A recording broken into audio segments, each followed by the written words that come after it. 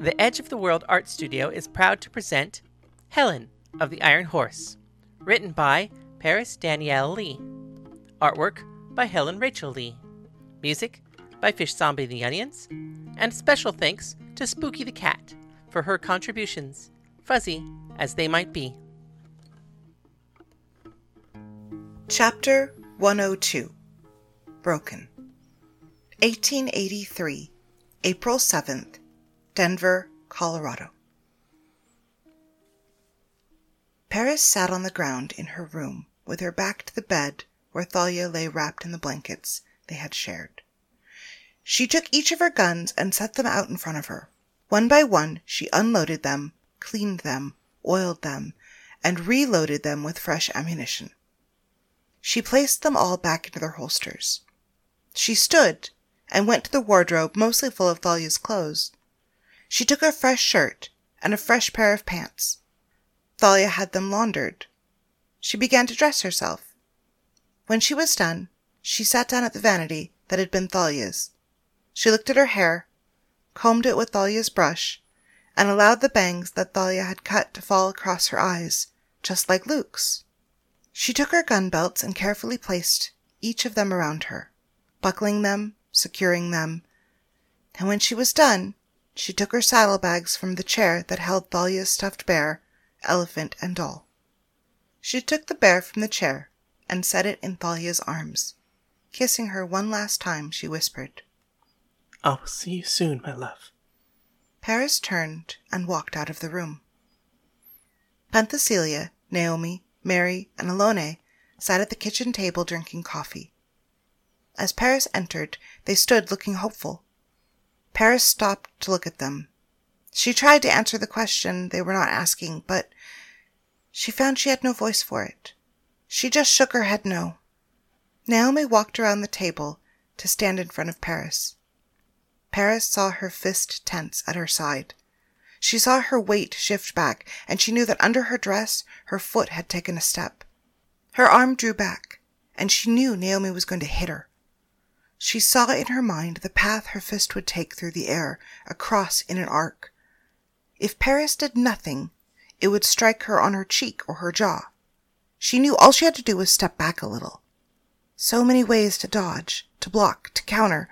Such a simple punch. She did none of them, and Naomi struck her. "This is your fault," Naomi said, as she brought her knee up to Paris's stomach. Again she let her. "You were supposed to protect her.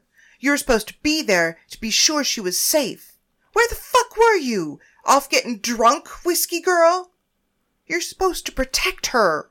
Naomi once again punched Paris and then shoved her against the wall. Paris let it happen, not raising a hand to defend herself.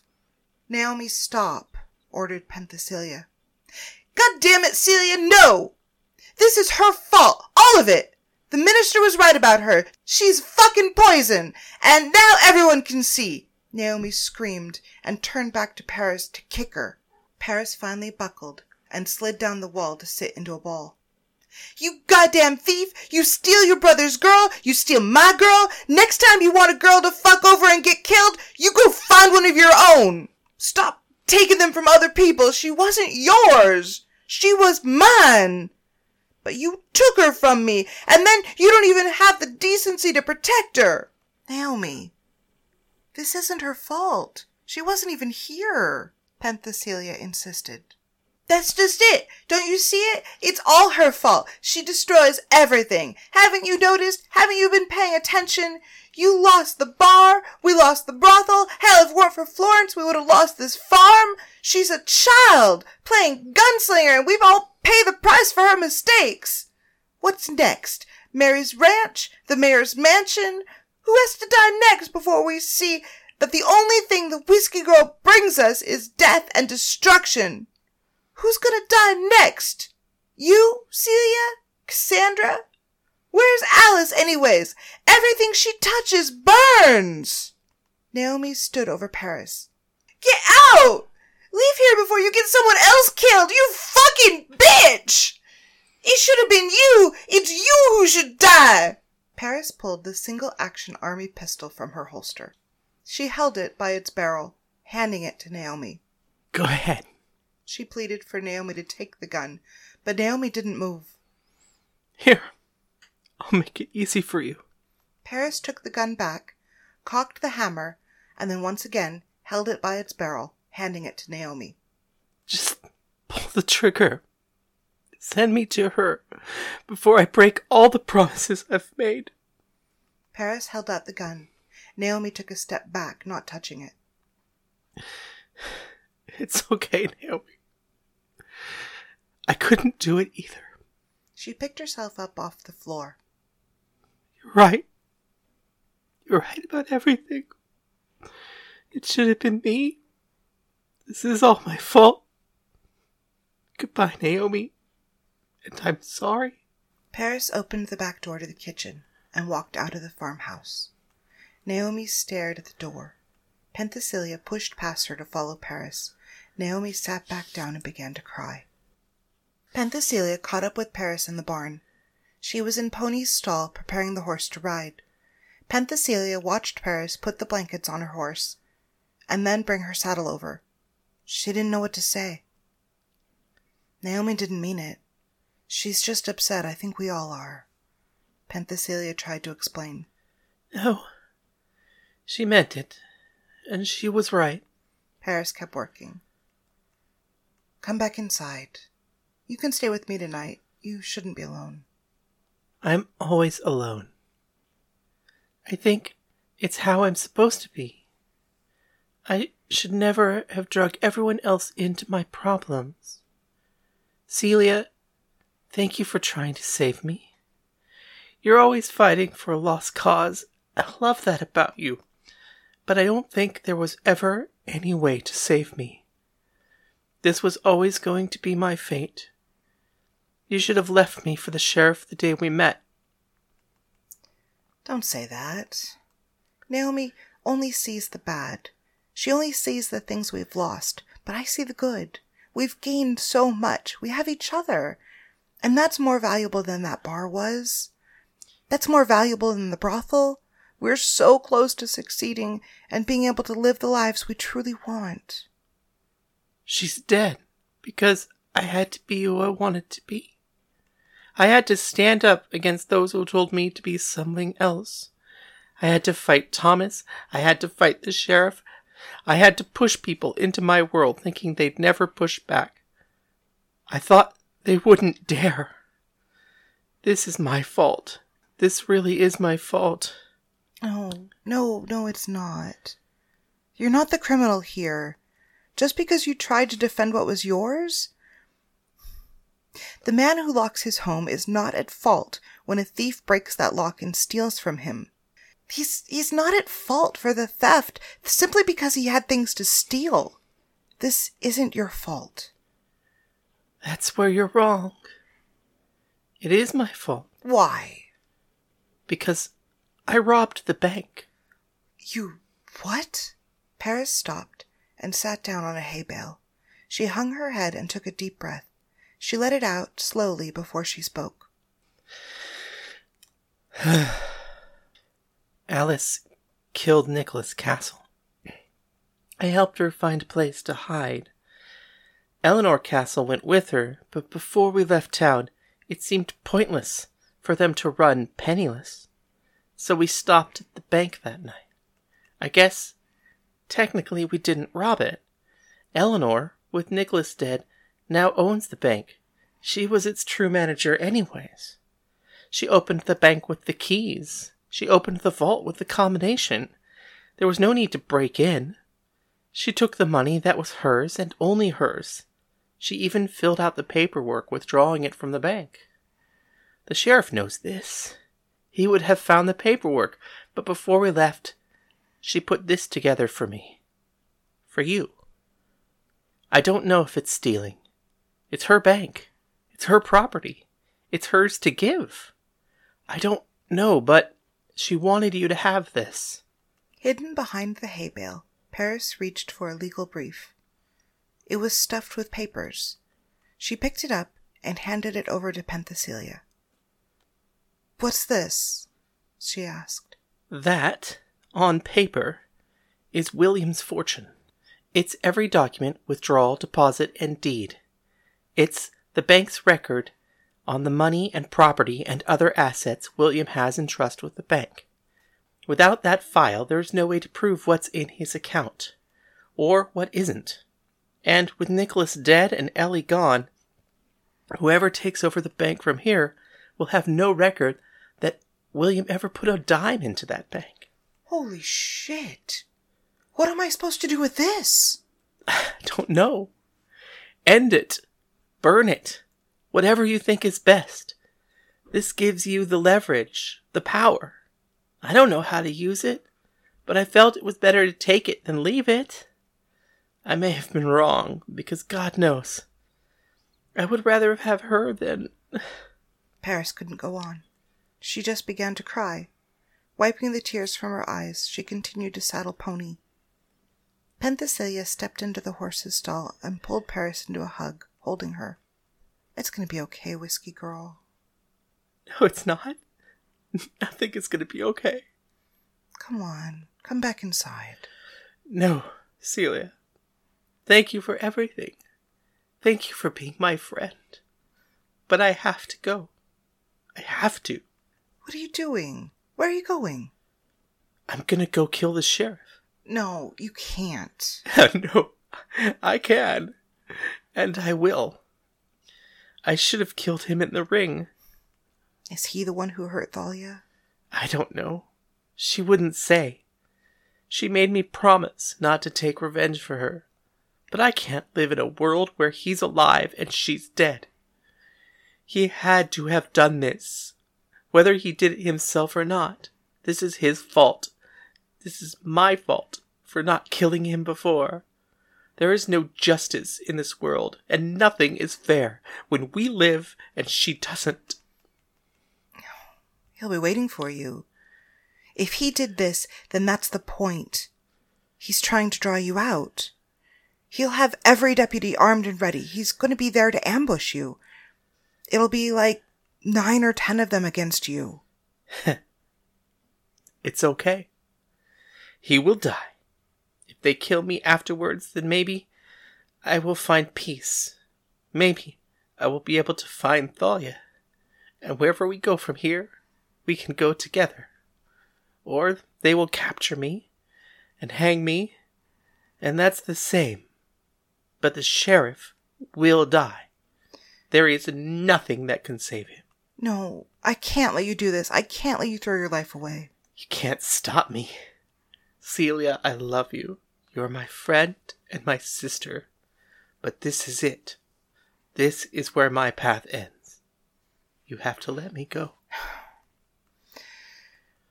Okay. Only if you promise me you'll come back. This is your home. It won't be the same without you. You have to promise me you'll come back. I don't know if I'm coming back. Promise me anyway. Say the words so I know you'll at least try. Say them, or I'll tie you to a chair. Okay. Okay, Celia. I promise I will come home. All right. Then go. Richard is all yours. I'll take care of William. I love you, Anna. Penthesilea held her again, squeezing her probably tighter than she should. Then she let her go, turned from the stall, and walked out of the barn before Paris could see her cry. The sheriff sat in his office. He had his gun in his hand, resting on top of the desk. There were 4 deputies outside with rifles, and 4 of them in here with him, their guns drawn, waiting. She was coming. He knew she was. It was only a matter of time now, and his fingers drummed nervously on the desk around his gun. She'd have to come through 8 of his men to get to him. But she'd come. She would try. He checked his ammunition the day before. The guns were all loaded and working. This would not be like before. No ridiculous boxing match, no rigged shootout. His men were instructed to kill her on sight. Then they would claim she tried to draw on them, whether she did or not. Maybe she would attack them. 4 against 1? If she survived that, she would have to get through 5 of them in here, and they'd hear her coming. No, he was safe. He had rigged the game. This time he would not lose. But when the door to the sheriff's office finally opened, there had been no gunfire outside, and no word from his deputies awaiting for Paris. The door simply opened for Aphrodite. "Richard, you little worm," Aphrodite began as she walked slowly towards him, the 4 deputies from outside following her in, and every time she passed one of the deputies, she would brush them gently with her fingers on their cheek, as if inspecting them. "I warned you. But you wouldn't listen, you sniveling, cowardly, pathetic child. I told you not to use love as a weapon, and yet you set a trap for my champion by killing my Thalia. I raised that girl after her parents abandoned her. I trained her myself, and I loved her." Lady Venus, I haven't killed anybody. "Don't lie to me." Aphrodite's voice struck the sheriff in the chest like a hammer, and he backed up a bit, standing from his chair. "Who do you think you're dealing with, child? I know what you've done, and I know why. You have killed my daughter, a child of love and kindness, a girl that did her best to bring peace and comfort to everyone she ever met. You are a hateful, sad, disgusting creature who only brought pain and misery to everyone he has known, and you think you deserve to live and she deserves to die?" The sheriff couldn't speak. He tried to deny it. He tried to tell Aphrodite he had nothing to do with Thalia's death. But she had commanded him not to lie to her, and now suddenly he found he could not. Stunned, he walked backwards until he stood against the back wall. "Gentlemen," Aphrodite said as she turned to address the deputies in her room. All 8 of them now stood before her.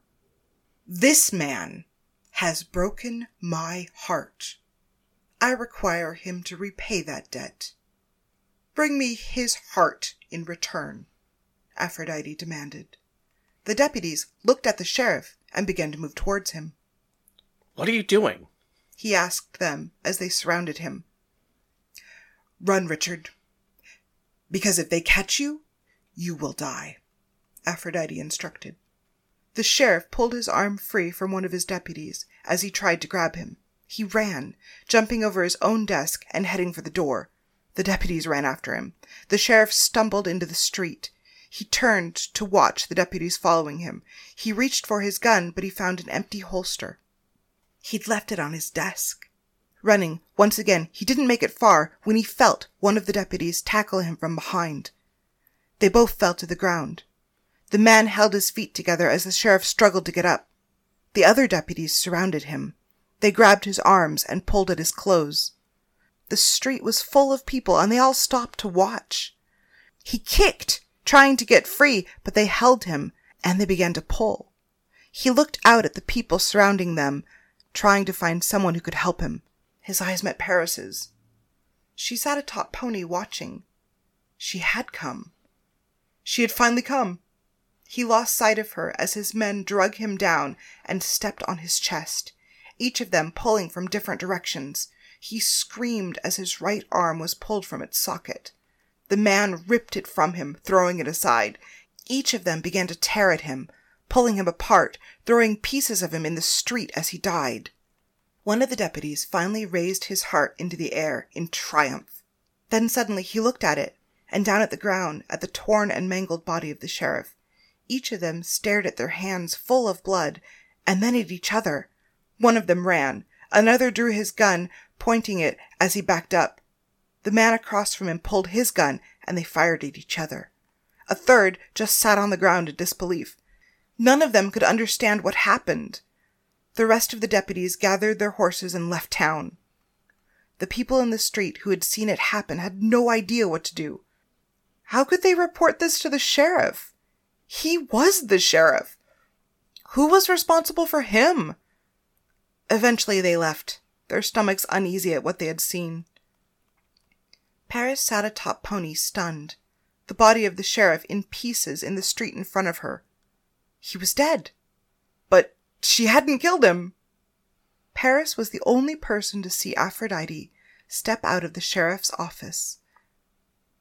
She walked up to Pony and petted the horse on the nose. Lady Venus, did you do this? Asked Paris. No one hurts my girls. And you are not the only one who loved her. He was mine. Mine to kill. Mine to take revenge on. You stole that from me.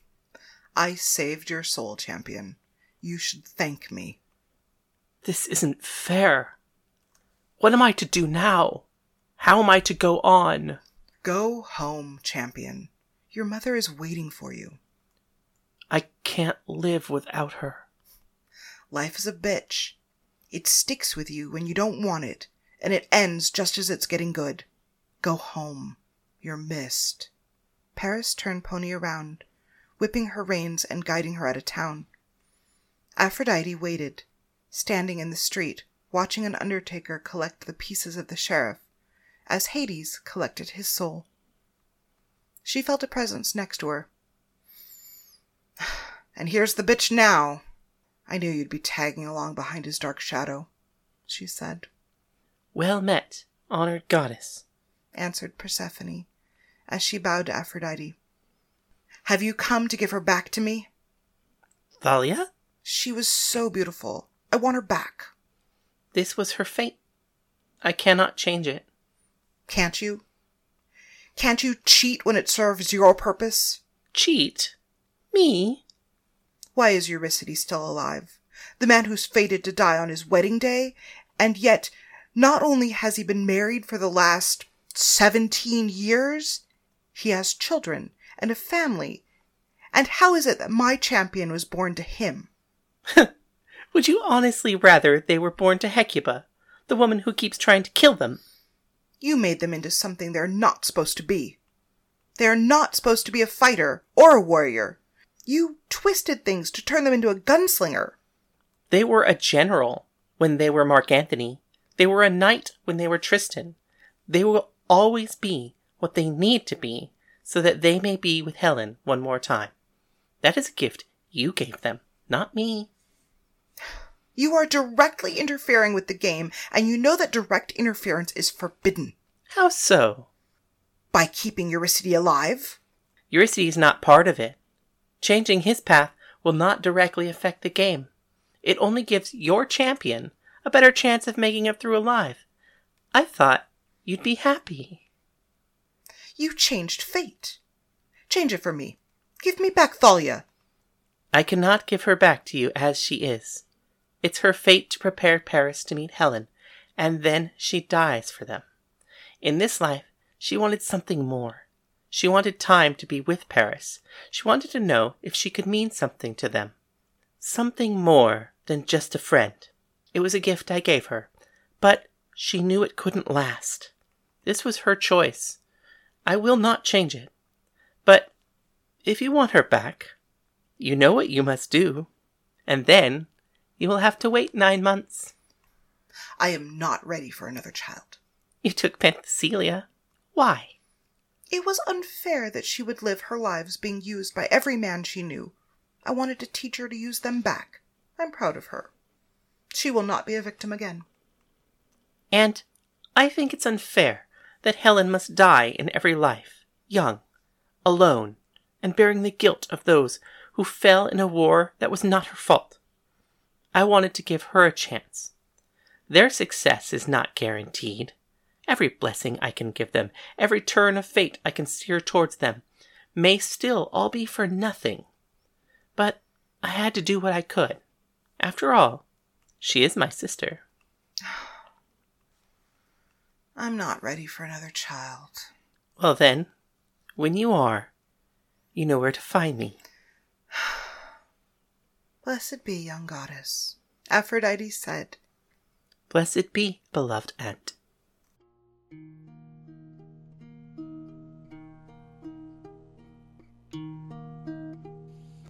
This has been Helen of the Iron Horse, written by Paris Lee, artwork by Helen Lee, performed by Helen and Paris.